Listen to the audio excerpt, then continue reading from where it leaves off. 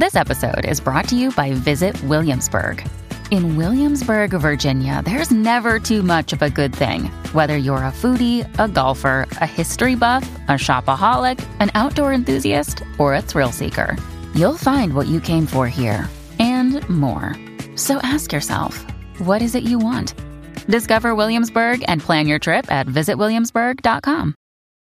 When you need mealtime inspiration, it's worth shopping Kroger, where you'll find over 30,000 mouth-watering choices that excite your inner foodie. And no matter what tasty choice you make, you'll enjoy our everyday low prices, plus extra ways to save, like digital coupons worth over $600 each week. You can also save up to $1 off per gallon at the pump with fuel points. More savings and more inspiring flavors make shopping Kroger worth it every time. Kroger, fresh for everyone. Fuel restrictions apply.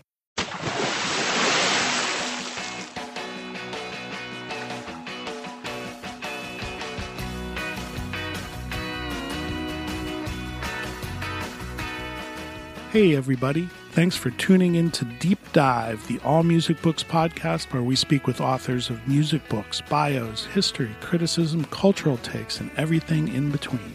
I'm your host, Steve J. Today's guest is Mike Hipple, who wrote the book Lived Through That, 90s Musicians Today. Welcome, Mike. Thanks for having me, Steve. So you have a brand new book out, and as I mentioned, it's called Lived Through That, 90s Musicians Today. You're a photographer, but this is more than just a book of musician photos. Tell us about the concept of the book and how you came up with that. It's kind of a little bit of a longer story, but I'll try and make it quick. So back when my daughter was born in 2008, when you first have a kid, you're like in this little world and you don't really get out of that bubble very much. At a certain point, you just need a kind of creative outlet to do something, right? So I started reaching out to artists and architects and some musicians as well to create this thing called the Creatives Project, which I at some point had envisioned as being a book as well. And I pitched that book out to the world and, nobody really bit on it, but one of the publishers pulled aside a picture of Dave Wakeling from the English Beat and said, why don't you do a book on 80s musicians? And I was like, yeah, that'd be great. But I don't really know any 80s musicians really, So I just kind of filed that in the back of my head. And, a couple of weeks later, I got a phone call from Valerie from the 80s band New Shoes. I'm up here in Seattle, Washington, and they're down in Portland. She said that they were getting their band back together to do some of those 80s tours kind of thing. And would I come down to Portland and do their band photos? Because I am a photographer as well. Obviously, that's my job. And I said, yeah, of course. And then I'm like, but can I do a couple shots of you just for my book for this other thing? And she's like, oh, of course. So I went down to Portland, I photographed them and the band, and we were talking and having a good conversation. We got along really great. And it turns out that Portland is like a little hotbed of 80s musicians, like Martha Davis from the Motels, Tommy Two-Tone, Bill Wadhams from Animotion.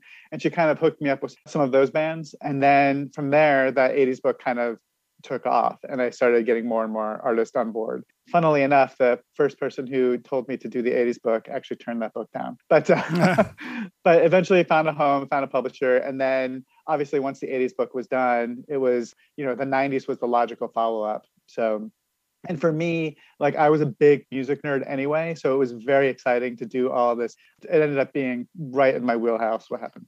So I have to ask, is the title of the 90s book Lived Through That, is that a riff or a response to the whole album title?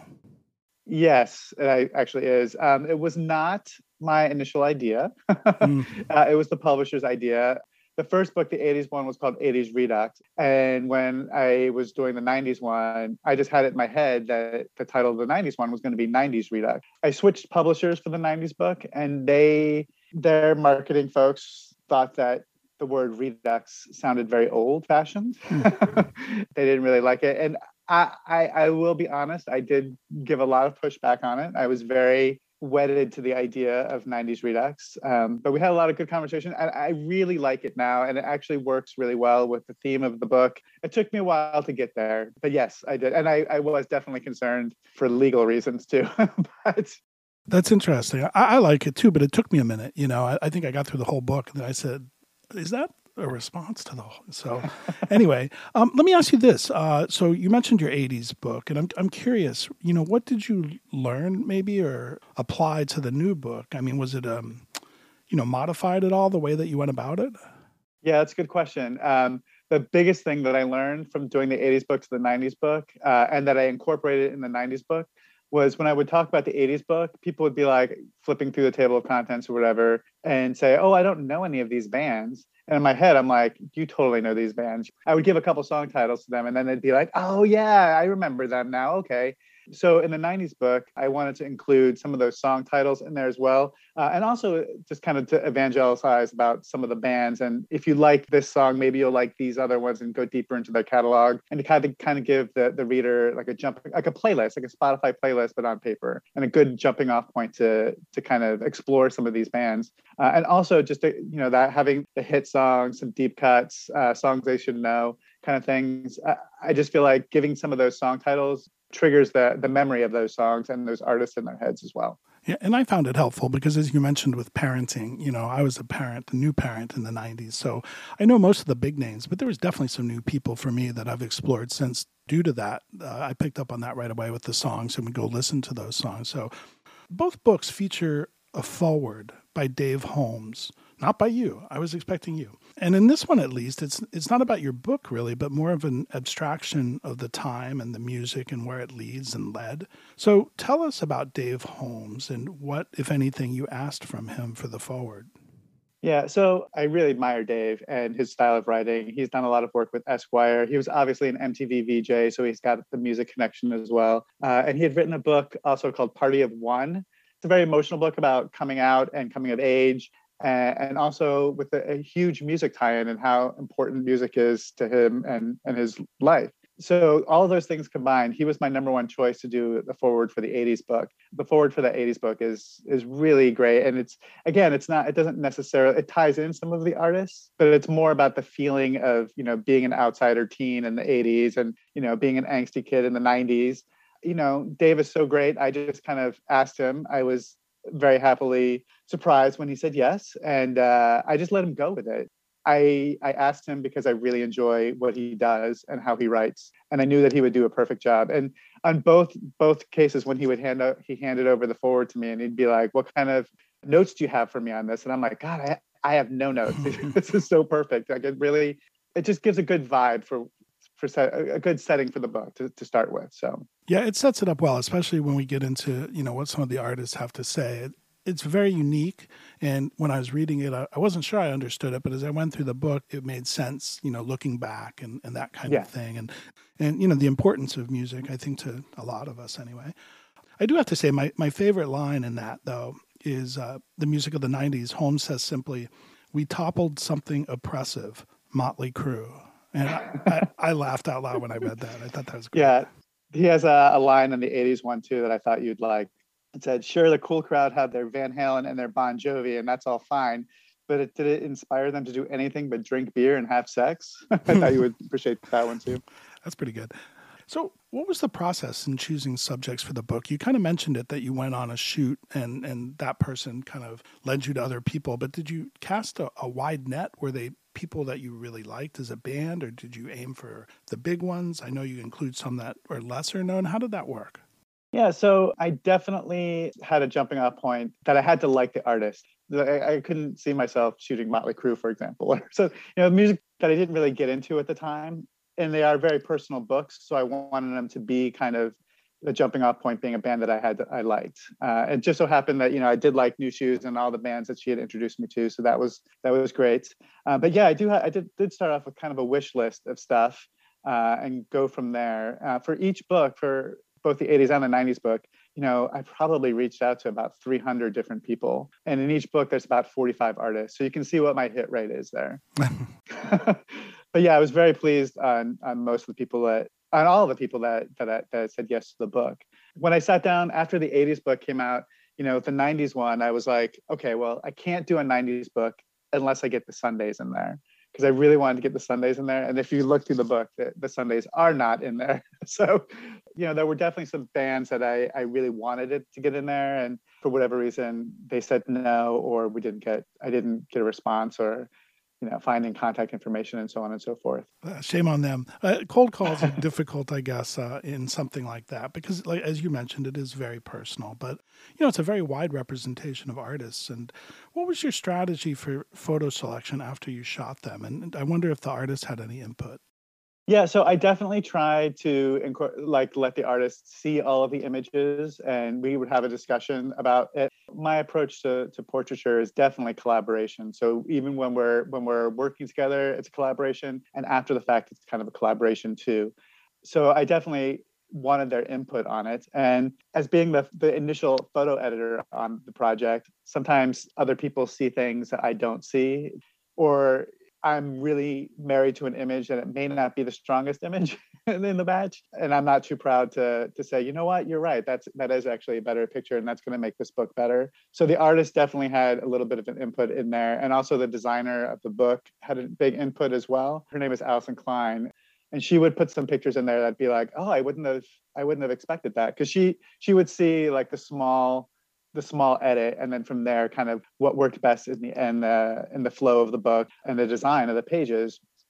And there were definitely some surprises. I'm like, oh yeah, that's a better choice than what I would have made. And I'm not too proud to, I definitely have some strong opinions and definitely fought for a couple of ones that I thought deserved to be in there. But if somebody made a better choice and it worked for the book, I would definitely go with that. I'm curious, did you shoot this digitally?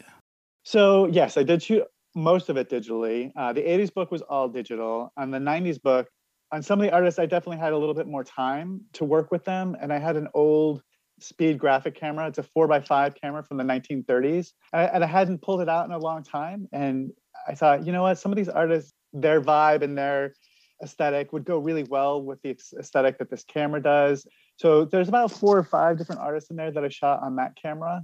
And they turned out really well. I wanted to use this old school, this might be getting a little too technical, but this old Polaroid film that they don't make anymore. It's a 4x5 black and white film that pulls apart, and it also has a negative included with it. I really wanted to use that. They don't make it anymore. So I'd have to scour eBay and spend a ton of money on getting that film. But and then sometimes it would come and like the emulsion would be dried up, so it would be totally worthless and I would have just wasted $100. But I can't blame the seller on that kind of stuff because you have no idea until you actually open the film and start working with it if it's going to work or not. And that's a very unique look, that film.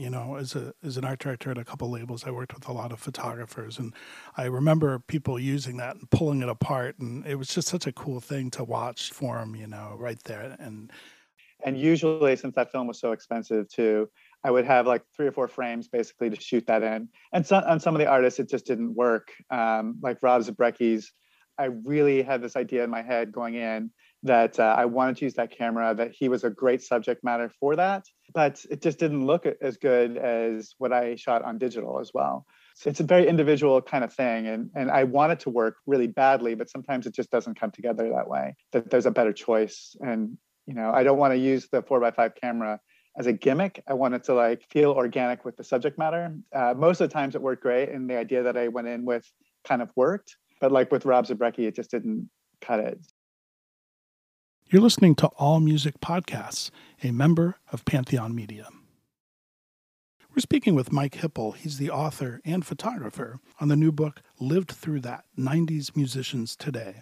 I found the settings of a lot of your shoots really interesting, and I know that you traveled to shoot some. And was it up to the artist to suggest places in town that you may not know of? Was it collaborative or just plain luck? Because some seem like maybe their homes or their studios, and then there's definitely a lot of really cool pictures out in the real world, for lack of a better word.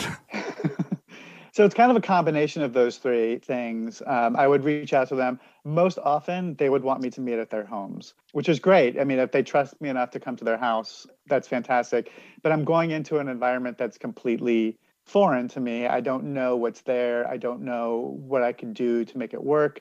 I usually try and get to the set a little bit early. Obviously, it's their home, so I can't go into their homes early, but I'll look around the neighborhood. I'll walk around, drive around if it's something I can do. But most of the times, it's just I get there and I have to like figure it out on the fly with the artist there, Sometimes it's a little stressful if you're under a limited amount of time. Like I said, most of these people, if they're letting me into their homes, they are definitely very open to hanging out and getting the photo right. There are some artists that, like Mickey Bereni from Lush, I went to London to photograph her. She lives in London, but at the time that I was going to be there, she was down in Brighton, which is about an hour south on the train. So she's like, can we just shoot in Brighton somewhere? So I'm like, sure, of course. I got there like an hour and a half early, no, 2 hours early. And before I went, I'd already looked at the weather reports, and I was seeing that the weather was going to be a little iffy at the time. So it's like, oh, maybe I can't shoot outdoors, right? So I tried looking at studios to rent or hotels to shoot at.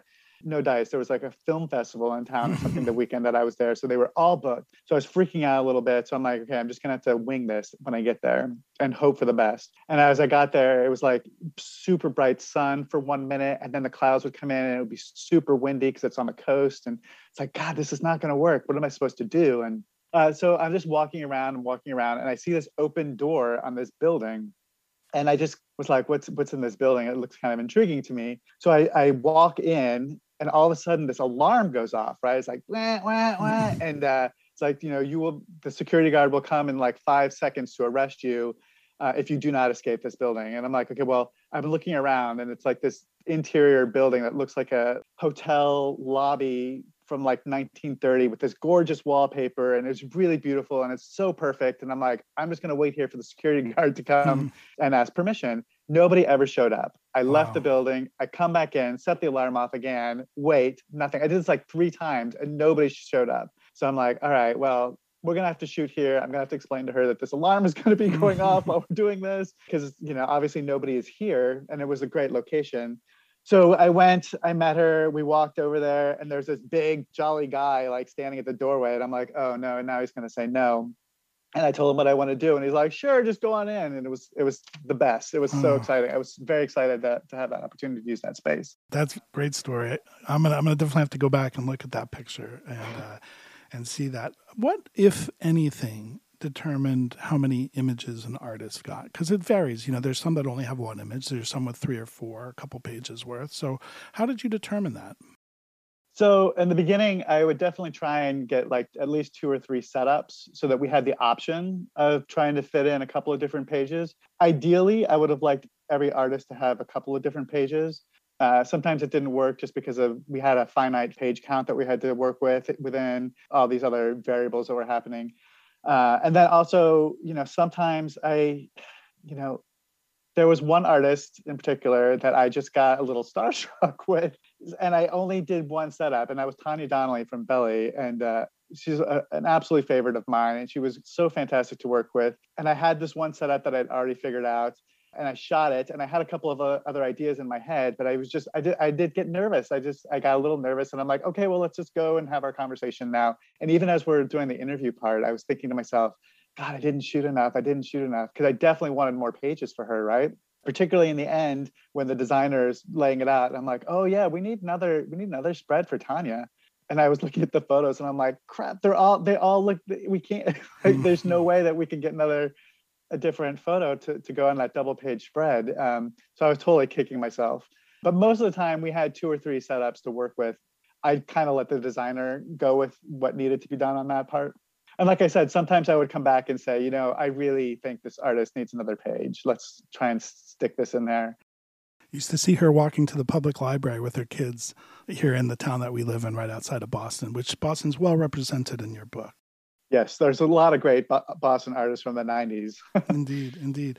I wanted to, shift gears a little bit because one of the really unique things, you're a great photographer. The portraits are really, really nice. But to me, the more unusual bit is these personal reflections. And some of them are just amazing, and some of them are funny, as you say, and some of them are, this is where I am in my life. So how did you get the ball rolling on these questions? Was there like a baseline question that you asked everyone and you just recorded how they responded?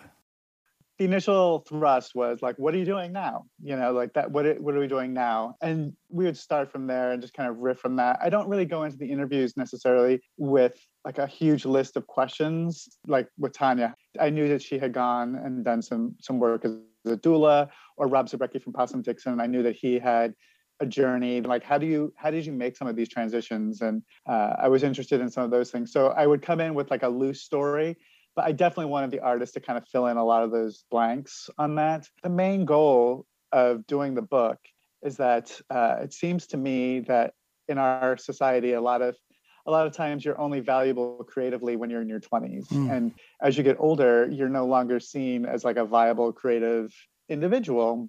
And I just wanted to kind of underscore that while these people may not have, top 10 hits on the radio anymore, they're still incredibly creative. They're doing amazing things. Their career just didn't stop at this zenith of chart success or whatever, that they've continued on to do really great things, and maybe you should definitely kind of look at what they're doing these days. And it was often very easy to get these stories because these are all amazingly talented people.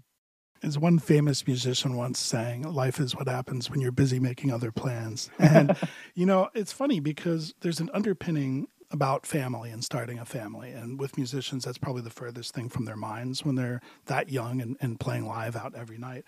And many of the women address this, from Tracy Bonham, who I did the album cover for, to Tanya Donnelly, Sarah Shannon of Velocity Girl. And they all had very compelling stories about that journey. Yeah.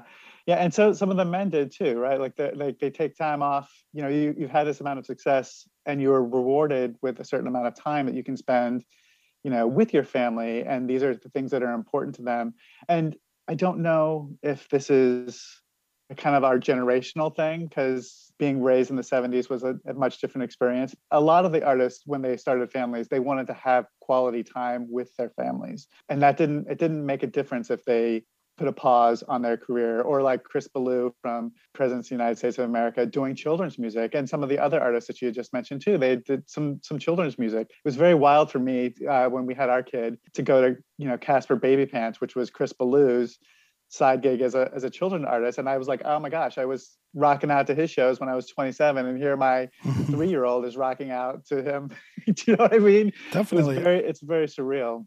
Chris Ballou's story is probably one of my favorite because it's just so cool what he did. Just like you said, very creative and fulfills probably a lot of what, he wants to do without giving up the family.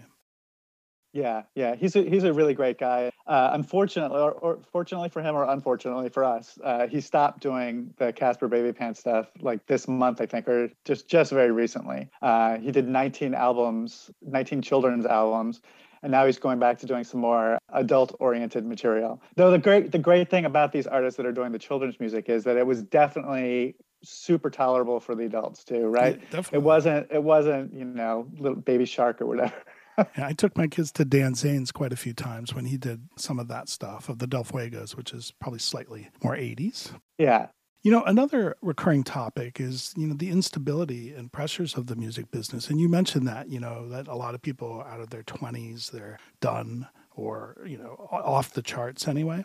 But David Lowery of Cracker and Camper Van Beethoven, Kay Hanley of Letters to Cleo, and Chris Novoselic of Nirvana have worked really hard to contribute to artist rights and copyrights and streaming services. And that's very interesting, I thought.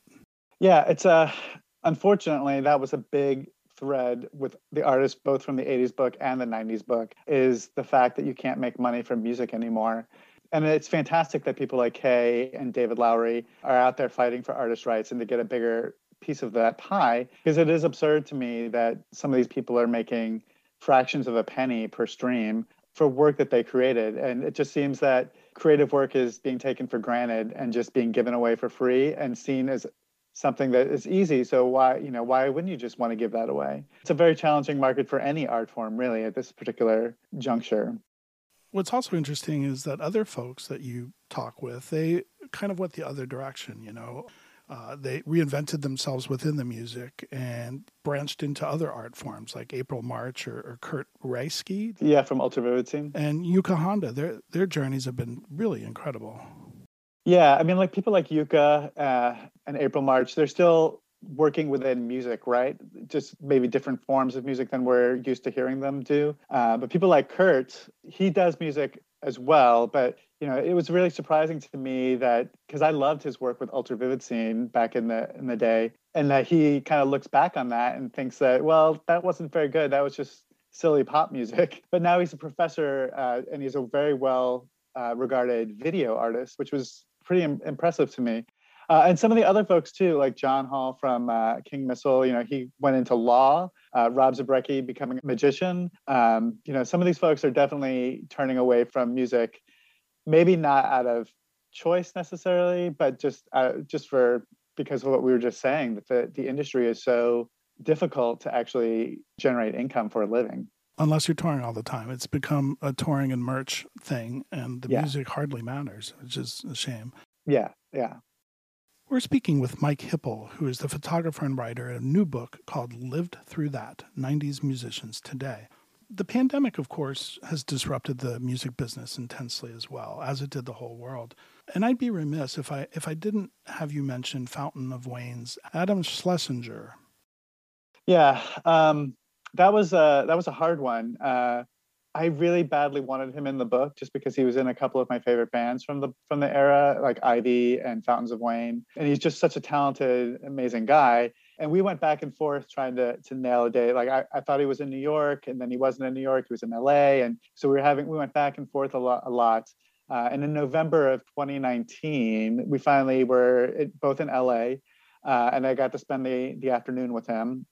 And it was amazing. He's a super generous guy with his time, and it was great watching him kind of rehearse for the day. A lot of times on these photo shoots, I'll be waiting around or something, and that was one of those days where it was like I was waiting around for about a couple of hours while he was setting up, doing sound check, and so on and so forth. And it was great to watch him work. Right, it's a good way to introduce yourself to the artist. And I was really, really happy with the photos. Really glad that it worked out. And then at the beginning of the pandemic, I was just shocked that he was one of those first bigger names to succumb to the disease. And like I said, I had a couple of phone calls with him and spent an afternoon with him, but it really upset me at the time. It was like, it really drove home, I think, to a lot of us that were paying attention that, this is kind of a big deal. Like, he was a healthy guy. He was our age. He was, and here he was, gone way too soon. I had already had it written, those pages written, and before we went to press, we had to rewrite all that stuff. Yeah, I was definitely shocked. Our last podcast was on a power pop book, and the author is a huge Fountain of Wayne fan, and that never came up. And when I saw that, because I read your book afterwards, I was like, wow. And early, you're right, very early on in the pandemic. So yeah. I'm wondering if any of the artists have reached out to you with their thoughts about the book, because, after talking to you about it and your approach and some of these things, I think it is, sort of one of those legacy books in terms of the artist and where they were and where they are, maybe. Yeah. As a creator, I get very nervous and I'm very self-conscious about whether or not, and scared. I want these artists to like what we've done. I want readers to like what we've done. And I've gotten a lot of really great feedback from the artists. I did a makers fair here in Seattle just before Christmas, and lots of people wanted to come up and flip through the book and tell me about their stories about seeing these bands or whatever. Most of the people, this was here in Seattle, and most of them were talking about Chris Ballou and what I had just said about seeing him in the 90s and then taking their kids to him in the early 2000s. Mm-hmm. So they went to preschool with their kids or whatnot. People seem to be really connecting with it. That audience seems to be connecting with it. I get very excited when I get an email from one of the artists saying that they enjoyed the book. I think most of the artists have their copies at this point. But yeah, it's great. Or it's great when I get a random tweet that I'm tagged in that somebody says that they liked it. And it makes me feel good. It makes me feel like I did the right thing. It should, and you did. And to that point, another of my favorite quotes, which kind of speaks to really this whole conversation, is from Bratmobile's Allison Wolfe. And what she said was, quote, "You should always have a creative outlet until you die. I don't think there's any time you should hang it up." And, that to me seems incredibly applicable to the men and women in your book. Yes, she sums it up perfectly with that, right? Like, perfect. That's exactly what I'm trying to say with this book. If you feel a creative urge, do it. Just get out there, do what you do. It's still great, like I was saying, these are still super creative people. It's great to see what they're doing. And I think people should be aware of what they're doing these days too. Absolutely. And to that end, you have a dedicated podcast for this book. Yes. How did that come about? I am a huge podcast fan. I've listened to yours. I've listened to a whole bunch of different podcasts all the time. And I've kind of always wanted to do my own podcast. And when it kind of came time to market the book, I was thinking that would be a really great way to do that, just to go a little deeper on some of the stories with some of the artists, kind of one-on-one, and have it primarily be their voice on it. You have a great podcast voice. I do not feel like I necessarily have a great podcast voice. So I like to let the artist do all the talking, really, and then I kind of edit it together at the end. So initially, I just wanted to do it through the release of the book, but it's been so fun to do, and it's just been really fascinating and interesting, and I've been getting a lot of great feedback that I'm just going to continue doing it and see what happens with it. As long as people are interested in it and listening to it and participating in it, I think I want to continue doing it. It's been a learning curve, but it's definitely been a lot of fun to get some of that out there too. Yeah, definitely. And so do you have people from both the 80s and the 90s book on?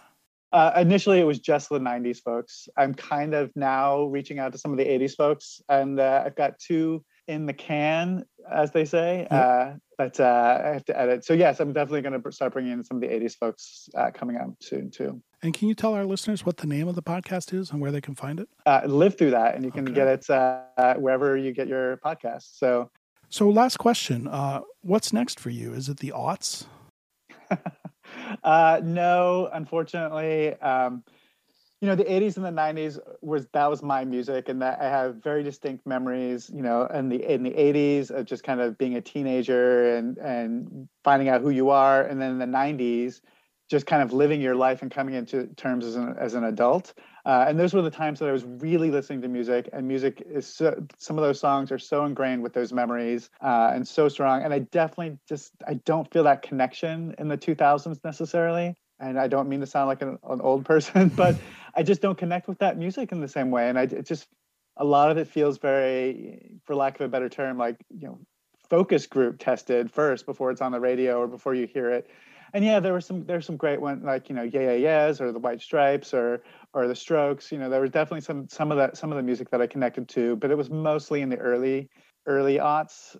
When I'm doing these books, that you put so much work into them and they are kind of personal, I definitely want to feel that connection to them, and I just don't feel that connection with that time period necessarily.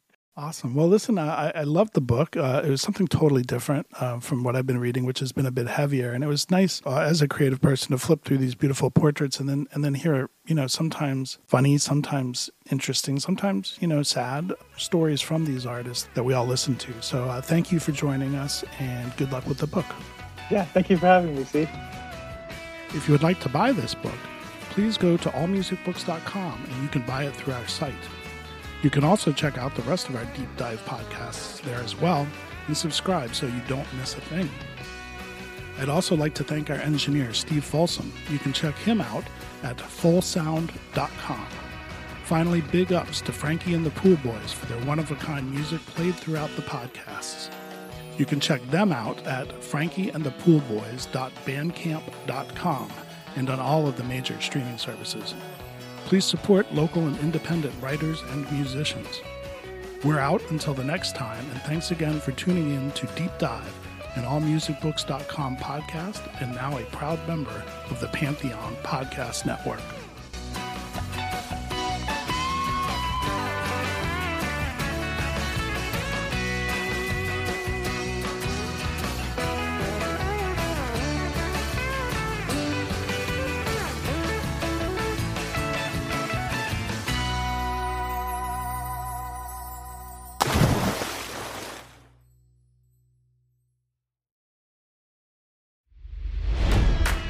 It's NFL draft season, and that means it's time to start thinking about fantasy football. FantasyPoints.com features industry-leading experts and prognosticators using proprietary hand-charted data to help you score more fantasy points. FantasyPoints.com is the place to go for whatever kind of fantasy football you play. Whether you play fantasy football, daily fantasy sports, or do a little bit of everything, Fantasy Points has the meticulously researched content to guide you to victory. And why wait for the fall? Fantasy Points also covers the new spring football league, the UFL. Join the guru, John Hansen, Scott Barrett, Joe Dolan, and other massive names in the fantasy football universe with an exclusive offer. Use code Pantheon for 15% off any Fantasy Points package, including the all-in package, with access to every article, tool, and data nugget that Fantasy Points has to offer. That's fantasypoints.com and code Pantheon for 15% off at Fantasy Points. Fantasypoints.com, code Pantheon. Score more fantasy points.